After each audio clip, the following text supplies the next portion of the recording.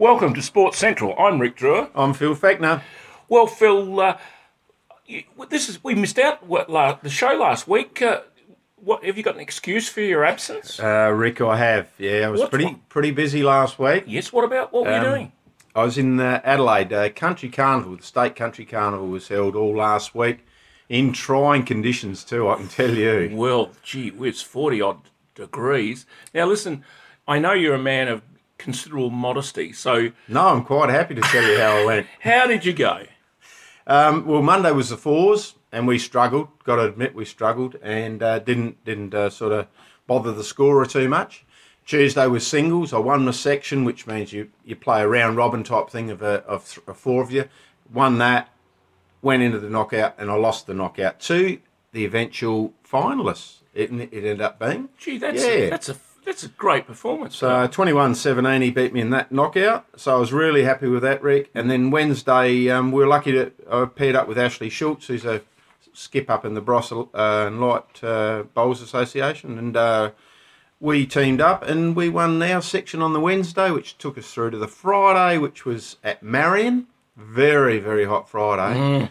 And lo and behold, we had 4 knockouts and we won all the 4. Oh, fantastic. And went through then to the Monday, which was the semi-finals.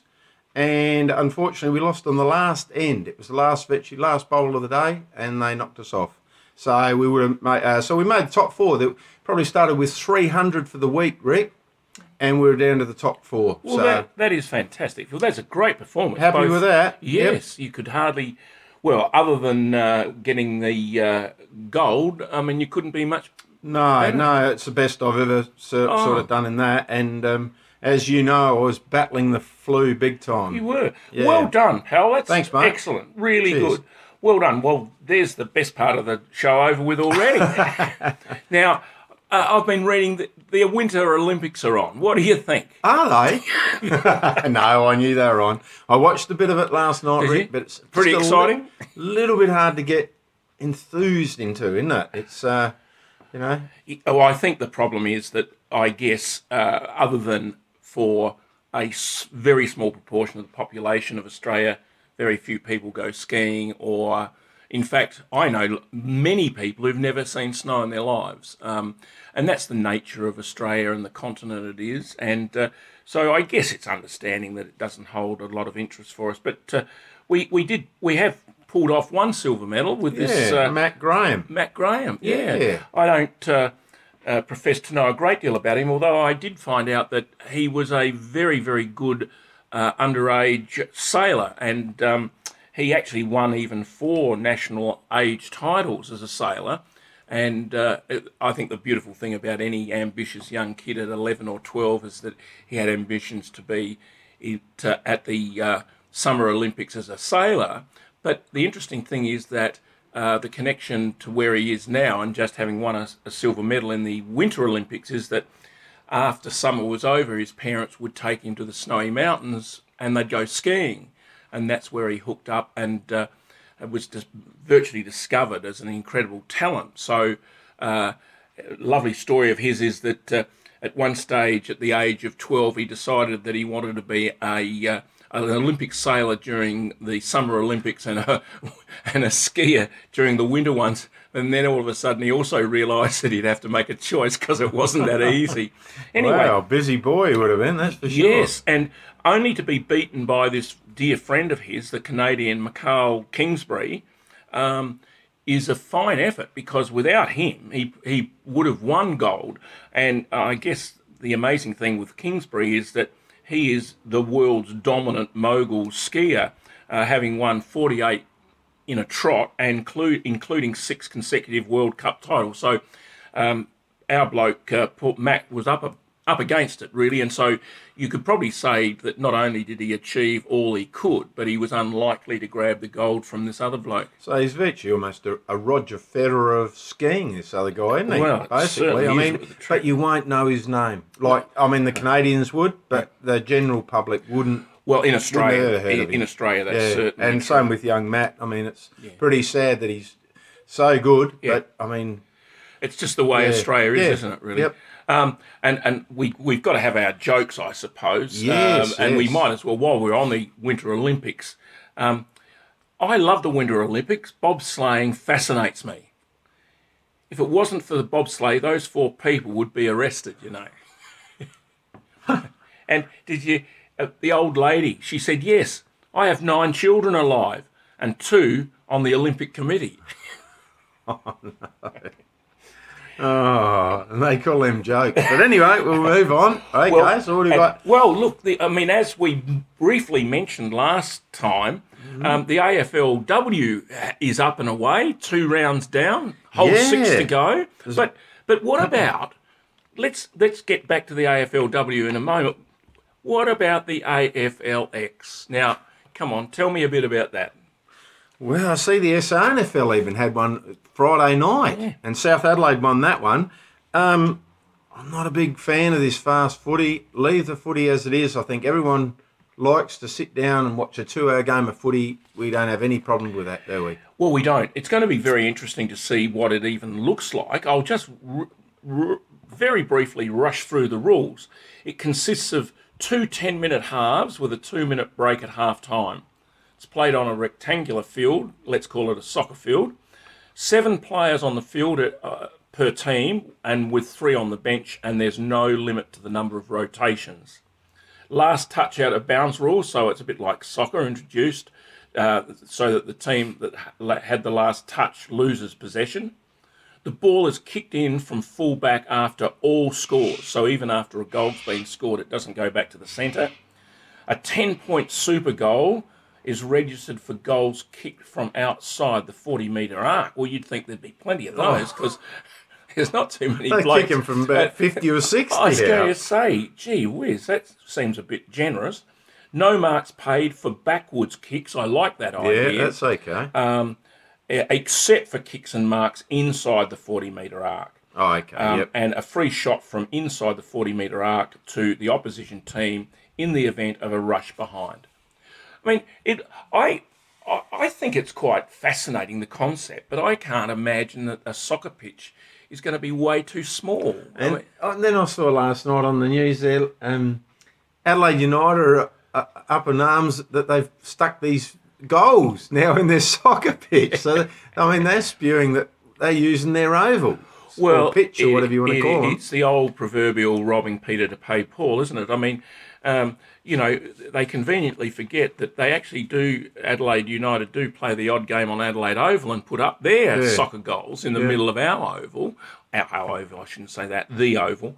But it'll be interesting. To me, I think it's probably just a gimmick. But I guess that there's this movement towards shorter forms of everything. And I guess my idea is that they've seen the huge success of the Big Bash and thought, I wonder if we could drag, the other thing is that it's a sort of round robbery thing, and you actually get a final, with brief games. You play about 3 games on the night. But I can see you shaking your head, Phil. We'll get rid of that. Yeah, I can't. I don't think I'll be watching a hang of a lot of it, Rick. No, I think I might watch the first I'll one. tune in. Yeah. But yeah. Well, you won't have much time after you've tuned into the AFLW, would you? I mean, to be able to watch the X. You know my feelings there, Rick. 8 goals is the top score in the women's footy at the moment, and 1 goal is the least. I think to give it too much time is unjustified. I think the thing that people are beginning or should be thinking about is the very fact that the whole of the AFLW is financed, commercialised by the AFL. And it's my personal belief that they're doing it because they've got stacks of money and they want to be seen as an organisation or a corporation standing for equality and equity. And unfortunately, they've rushed it to be seen to be doing something. And with all due respect to the girls, and I have no opposition to them playing football at all, they just aren't up to standard. They have not learnt to play the game, and as a consequence, they haven't got the skills to be able to get the ball out, to move the ball fast, and therefore, as a consequence, there's virtually no goals scored at all.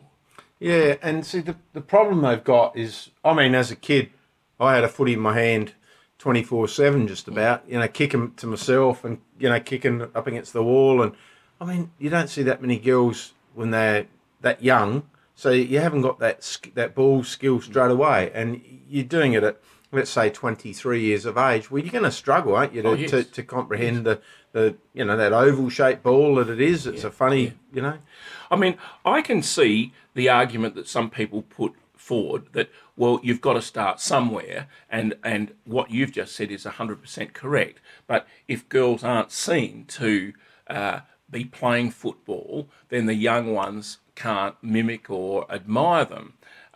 But I think, as I said earlier, the biggest problem is that they've rushed it too quickly. They should have done it at a lesser exposed level until they had developed girls, adult girls, with enough skills that the game would stand up. Now, it's nothing against the females of our race.